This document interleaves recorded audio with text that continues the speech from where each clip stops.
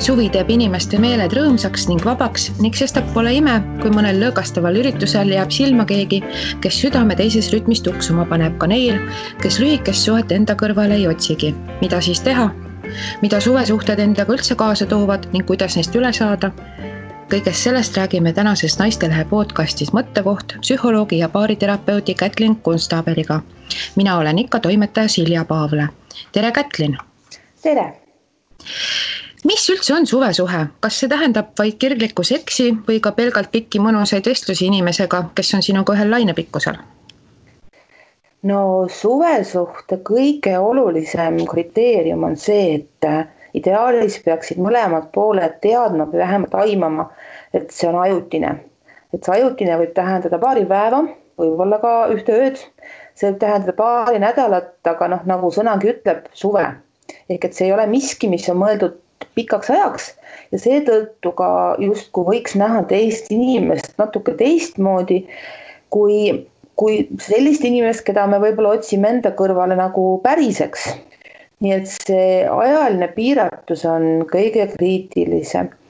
No ja siis loomulikult kirglik seks, põnevus käib sinna juurde. Nüüd need pikad vestlused on juba natuke keerulisem teema, et vestlustega võib ju mõelda, et siis on selline ka natuke emotsionaalselt või huvide mõttes lähedasem tutvus, et need, kes maailmas suvesuhete teemadel nagu soovitusi jagavad, nemad vahel isegi ütlevad, et kui keegi tahab juba peale kirglikku ööd sinuga rääkida, siis ole ettevaatlik, et ära hakka, et kui sa ikka tahad seda suvesuhte raamides hoida. Nii et siin ongi see oht, et kas inimesed võtavad seda suvesuhet just sellena, mis ta on, või nad ikkagi vargsi või mitte nii vargsi näevad seda kui midagi kestvamat ja midagi ka emotsionaalselt lähedasemat. Ja kui veel rääkida tundemärkidest, siis üks on kindlasti see, et ei tehta pikki plaane, aga plaanid võivad olla ka sellised, et tšau, et lähme täna kohe kuskile, ei kooskõlastata väga palju asju, ei ole kombeks ka tegelikult väga rääkida, et kas sul on keegi teine, mis on juba natuke keerulisem teema, et tihtipeale inimesi ikka huvitab see, et kes sul veel on, järsku sul on mitu suvesuhet. Siis nüüd internetiajastul suvesuhted on ka sellised asjad, et kui muidu ikka pannakse kusagile sotsiaalmeediasse märge, et kui ollakse suhtes või kellega, siis suvesuhted pigem isegi kas peidetakse või neid niimoodi ei afišeerita. Et nad natuke on ka mitte salasuhted, selles mõttes, et pidudel ju käiakse koos, aga neid ametlikult teistele ei näidata ja see tähendab ka seda, et perekondlikele koosviibimistele enamasti ikkagi suvesuhetega ei minda, sest siis hakkavad ikkagi suguselts ja kes kõik huvi tundma, et kellega tegu ja muu selline. Nii et neid tunnuseid on päris palju. Et kui tahta suvesuhtest asja mitte kaugemale viia, siis pigem hoiduda pikkadest vestlustest? Ma arvan, et see koht, kus tuleks endale läbi mõelda, et kas ma tahan kaugemale viia või mitte, see tegelikult tuleks ideaalis jällegi läbi mõelda juba enne suvesuhte tekkimist, et nagu siin alguses juttu oli, keegi jääb peol silma, siis jällegi ma muudkui kordan sõna ideaalis, sest me kõik oleme inimesed ja suhete tekkimine ei käi sellise 1, 2, 3 loogika järgi. Mõelda, et mis suhet ma tahan ja mis on võib-olla ka kaalul, sest osa inimesi võib-olla on juba suhtes, aga keegi võib peol ikka silma jääda, mis siis teha. Nii et see mõtlemiskoht võiks olla enne ning tõepoolest, kui on selge siht, et see suhe võiks lõppeda siin ja praegu, tähendab see siis seda, et peale kirglikku seksi või nädala pärast, siis peaks seda meeles pidama, et ka teises ei tekiks lootusi, et või hirme, et järsku meil on siin tegemist ikkagi millegi enamaga.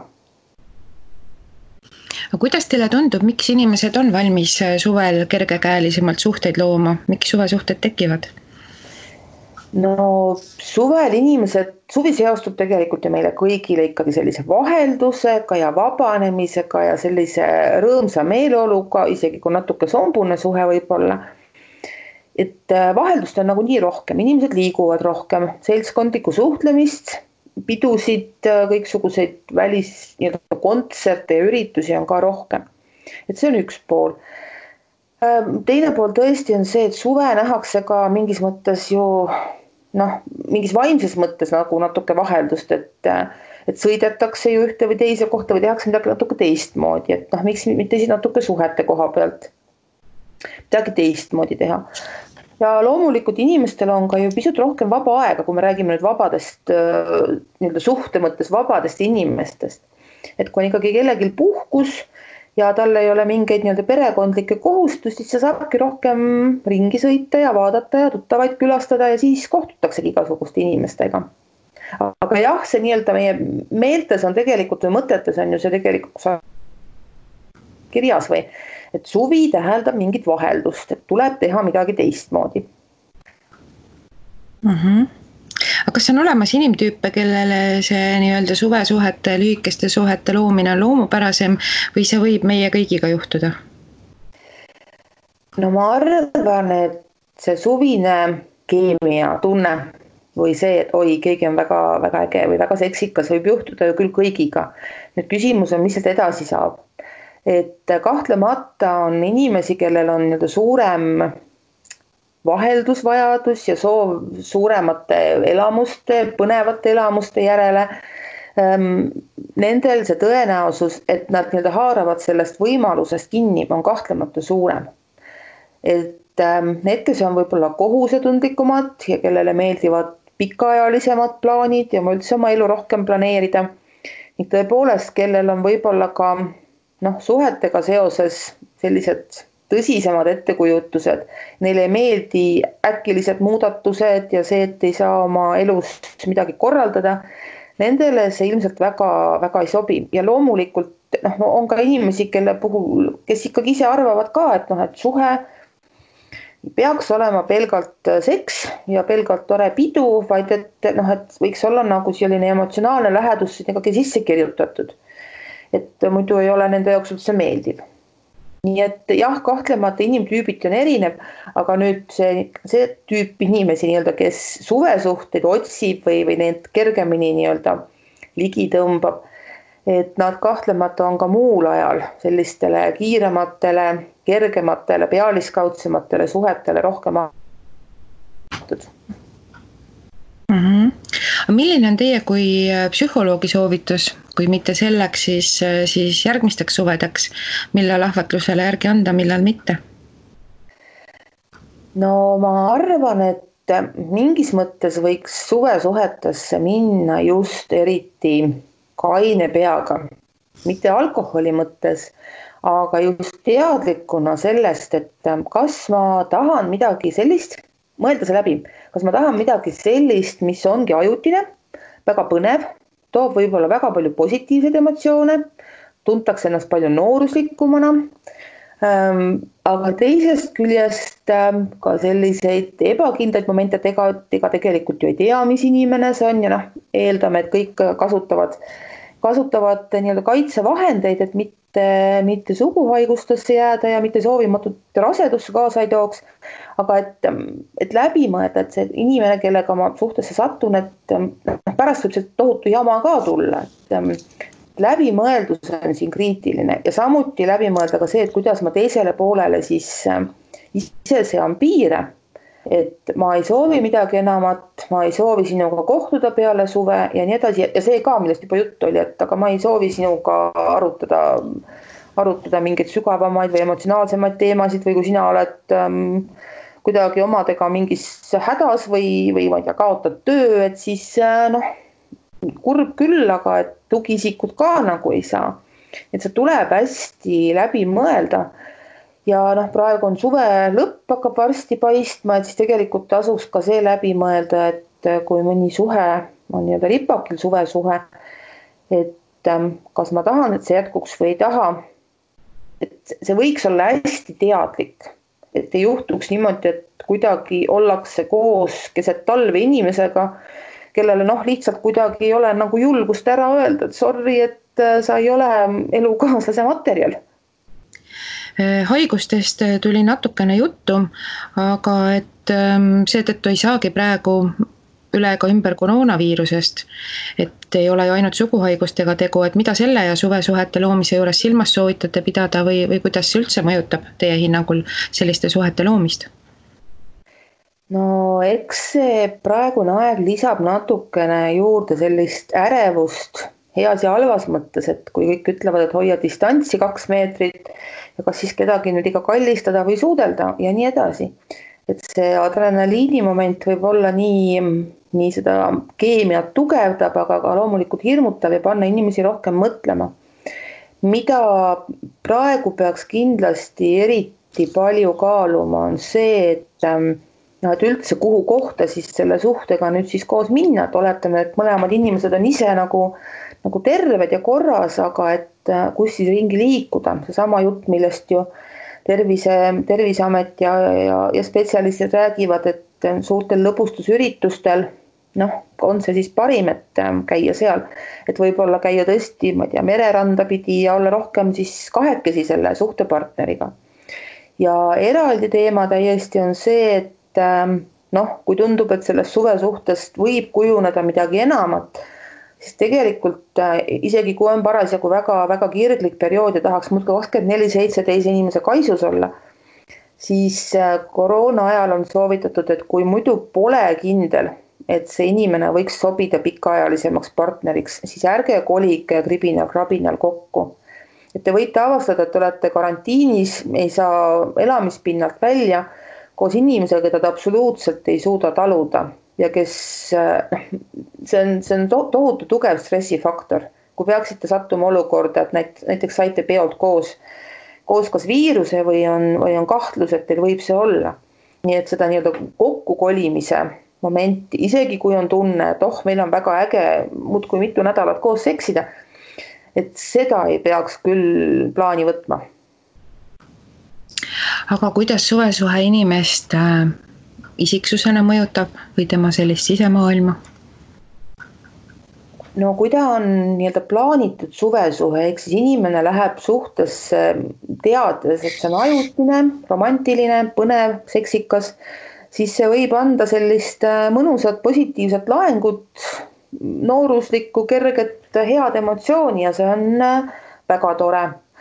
Kui see on aga midagi sellist, mis on petmine, ehk siis suhtesse minejal on tegelikult juba mingi muu suhe, siis see loomulikult lisab pingeid, tekivad igasugused valetamise ja süümepiinadega seotud teemad.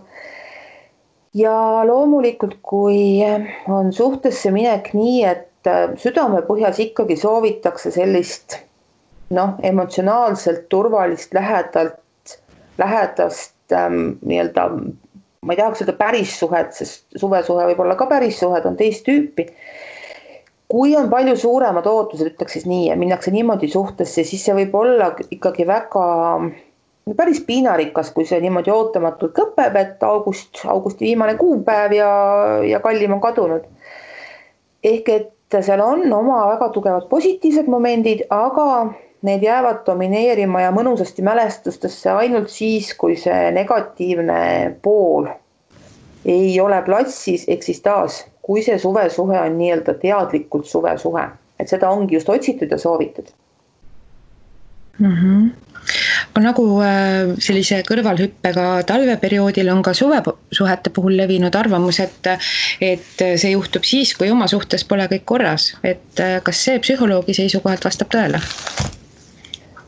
No see võib juhtuda ju mitmel moel, ehk siis on inimesi, kes ongi loomu poolest väga impulsiivsed ja mingil hetkel, neil võib olla, nad võivad muul ajal öelda, et ka terapeudile, et näiteks kui pöördub paar teraapiasse ja põhjuseks on see, et ühel on olnud kõrvalhüpe või kõrvalsuhe ja siis teine saab teada ja siis see, kellel see suhe oli, ta võib vanduda ja on aru saada, et ta on siiras, et ta tegelikult on oma suhtega väga rahul, aga väike alkohol ja nii ta kuidagi läks. Ehk siis loomupärane impulsiivsus hakkas mängima. Aga jah, tihtipeale ikkagi see on nüüd see küsimus, et kas siis oma suhtes võiks olla põnevust, või midagi rohkem. Ja no tegelikult saab seda ju teha, ehk siis see ei ole lihtsalt see, et keegi paneb seksika pesu selga ja teine toob siis kimbulilli. Et see tegelikult see põnevus on samamoodi palju teadlikum, kui ollakse juba püsisuhtes, aga seda saab luua, kindlasti saab. Nii et kui on kellelgi see dilemma ees, et mis ma pean siis tegema, et mul ikkagi on vaja kas või sumeks endale armuke võtta, siis praeguse partneriga ei tule kõne allagi, et me mingit üldse seksist võib-olla räägime, siis tegelikult neid asju on kõike võimalik nii-öelda korraldada ja avatult rääkida, oma soovidest rääkida igal võimalikul teemal. Aga praegu hakkab suvi tasapisi otsi kokku tõmbama ja ilmselt on nii mõnedki juba suvesuhte loonud leidnud, et see ei saa kaugemale minna või et on aeg argipäevana aasta, et kuidas suvesuhtest üle saada? No siis tulekski selle kaaslasega selgelt rääkida. Et muidugi võib loota, et te algusest peale saitegi väga ühtemoodi aru, ehkki tihtipeale inimesed loodavad pelgalt sellepärast, et nad ei ole väga valmis teisega avatult sellest rääkima, et tead, mina muud ei tahagi kui ainult suveks kedagi.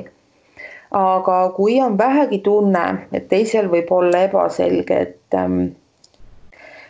mis meil siis nüüd on või oli, siis tasuks see jutuks võtta, et nüüd on siis niimoodi, võib-olla jätkatakse tuttavatena. Eesti on nagu nii väike koht, et on väga suur tõenäosus kuskil kokku kunagi satutakse. Jätkatakse tuttavatena või võib-olla ka mingit tüüpi sõprus.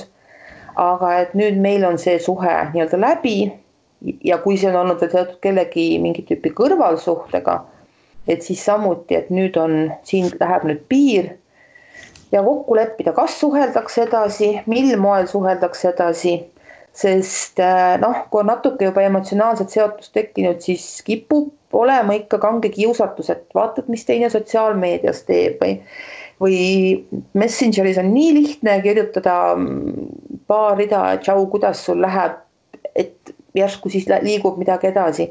Et siin peab enda kiusatustega ka kangesti tööd tegema. Sest vahel võib-olla keset novembrit tuleb kange tahtmine, et oleks väga suur soov kellegagi pidusse minna või voodisse ja siis otsitakse see inimene üles, kes suvel oli vahva, aga novembris üldse enam kõnet või sõnumit ei oota. Ehk siis teadlikkus ja aus suhtlemine on võtmesõnad? Absoluutselt. Aga oma kaaslane, juhul kui suvesuhe on juhtunud siis, kui sa tegelikult juba oled suhtes, sul on keegi, mida see võib kaasa tuua, kas sellest suhtest oma kaaslasele rääkida või mitte? Millega siis peab arvestama? Ma arvan, et see on selline klassikaline ikkagi petmise teema, et isegi kui kellelgi on tunne, et ta tahaks oma kaaslasele rääkida, siis ega see kaaslane väga ei jää uskuma, et oli lihtsalt paar kirglikku ööd. Ja nüüd on küsimus ka, et kuidas see kaaslane võtab, et taha paar kirglikku ööd, et kas minust siis ei piisanud. Nii et ma arvan, et see rääkimise asi tuleks väga selgelt läbi mõelda ja olla ka valmis selleks, et kaaslane ütleb, et sorry, et meil ei olnud kokku lepitud, et me olen nagu nii-öelda avatud suhe, et ma ei taha sinuga tegemist teha rohkem. Sest vahel need, kes räägivad, mõtlevad, et saavad lihtsalt oma nii-öelda hinge pealt ära, et siis on see ühel pool ja nad ei mõtle, kuidas rääkida ja mida see teise jaoks tegelikult tähendab. Et mis seal salata, päris tihti ikkagi paarid pöörduvad teraapiasse ju ka siis, kui üks on petnud ja teine ütleb, et ma ei taha sinuga rohkem koos olla. Ja siis kuidagi proovitakse veel nagu klapitada, aga see on tegelikult päris keeruline protsess, kus üks peab võtma ikkagi selles mõttes vastutuse, et jah, ma nii-öelda võtsin kõrvalt ja tegin sulle haiget, et kui üks pool arvab, et aga inimesel ongi õigus mõnusaid suvesuhteid harrastada nagu päris suhte kõrvalt, et kui sa oled rumal, et sa haiget saad, siis seda suhet väga enam ei päästa. Aga kuidas sellest tundest üle saada, et sind või mind on petetud? Kas sellest on võimalik üle saada? No sellest ikkagi, kui soovitakse paarisuhet jätkata, siis saab ikkagi üle nii, et see, kes on petnud, peab tegelikult nii-öelda ka andeks paluma. Ja nagu ma ütlesin, mõistma, et ta on teisele haiget teinud. Et nii, et üks lihtsalt peab kangesti pingutama, et andeks anda ja üle saada, et nii see paarisuhe ei jätku, sest see kibedus jääb ikkagi väga hinge. Ja see tuleb kuidagimoodi tagasi. Teine võib hakata mõtlema ka, et mul on siis ka õigus petta. Mõnikord tundub, et see suvesuhe häirib kõrvalseiseid rohkem kui suhtes olijaid endaid. Et milliseid nõuandeid anda kõrvalseisjale? No kõigepealt peaks kõrvalseisja mõtlema, et miks see teda siis häirib. Et kas tegemist on siis ühe või teise suhtepartneri lähedastega, kas tegemist on inimesega, kes tunneb ka siis suvesuhtepartneri püsipartnerit, see läks juba keeruliseks, aga vist on ikkagi mõte selge ja siis tal on nagu paras lojaalsuskonflikt.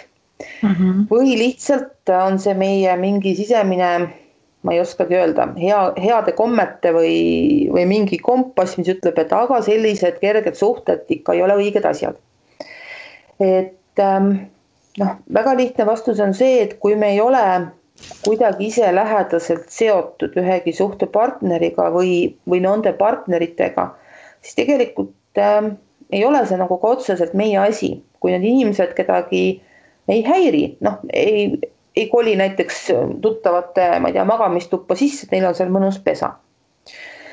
Et kui nende käitumine kuidagi häirib, siis tasuks teha nagu ikka, et lihtsalt kenasti öelda, et kuule, et sul on niisugune põnev ja kirglik aeg praegu, aga võib-olla, ma ei tea, minu juuresolekul niimoodi või naamoodi ei käituks.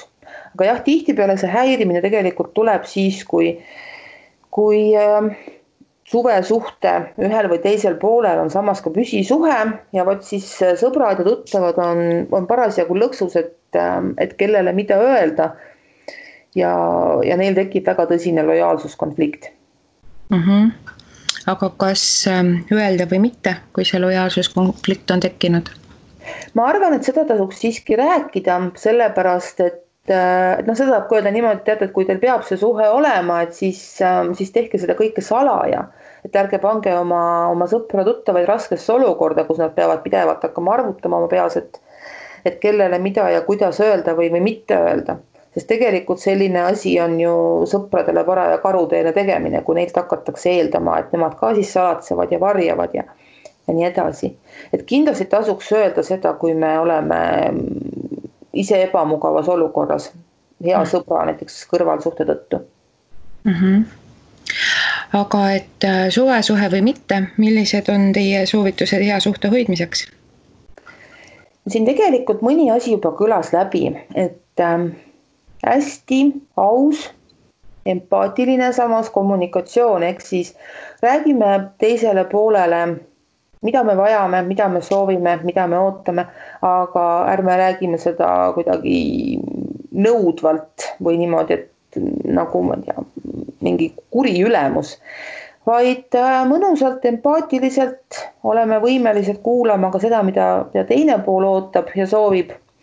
Ja ka see, et tõesti oleme hästi läbi mõelnud, et mismoodi suhted meile üldse meeldivad ja sobivad. Et on ju inimesi, kes väga-väga otsivad lähedust, on valmis enda minast loobuma, kõike tegema, kas või natuke korrakski kellelegi meele järgi olla. On neid, kes otsivad ainult seksi, mis siis seal peidus on, et lähemale kedagi lasta ei saa emotsionaalses mõttes. Ehk siis olla teadlik enda suhte vajadustest ja soovidest ja suuta olla teistega aus ja samas ka empaatiline. Et need on kõige lihtsamad soovitused.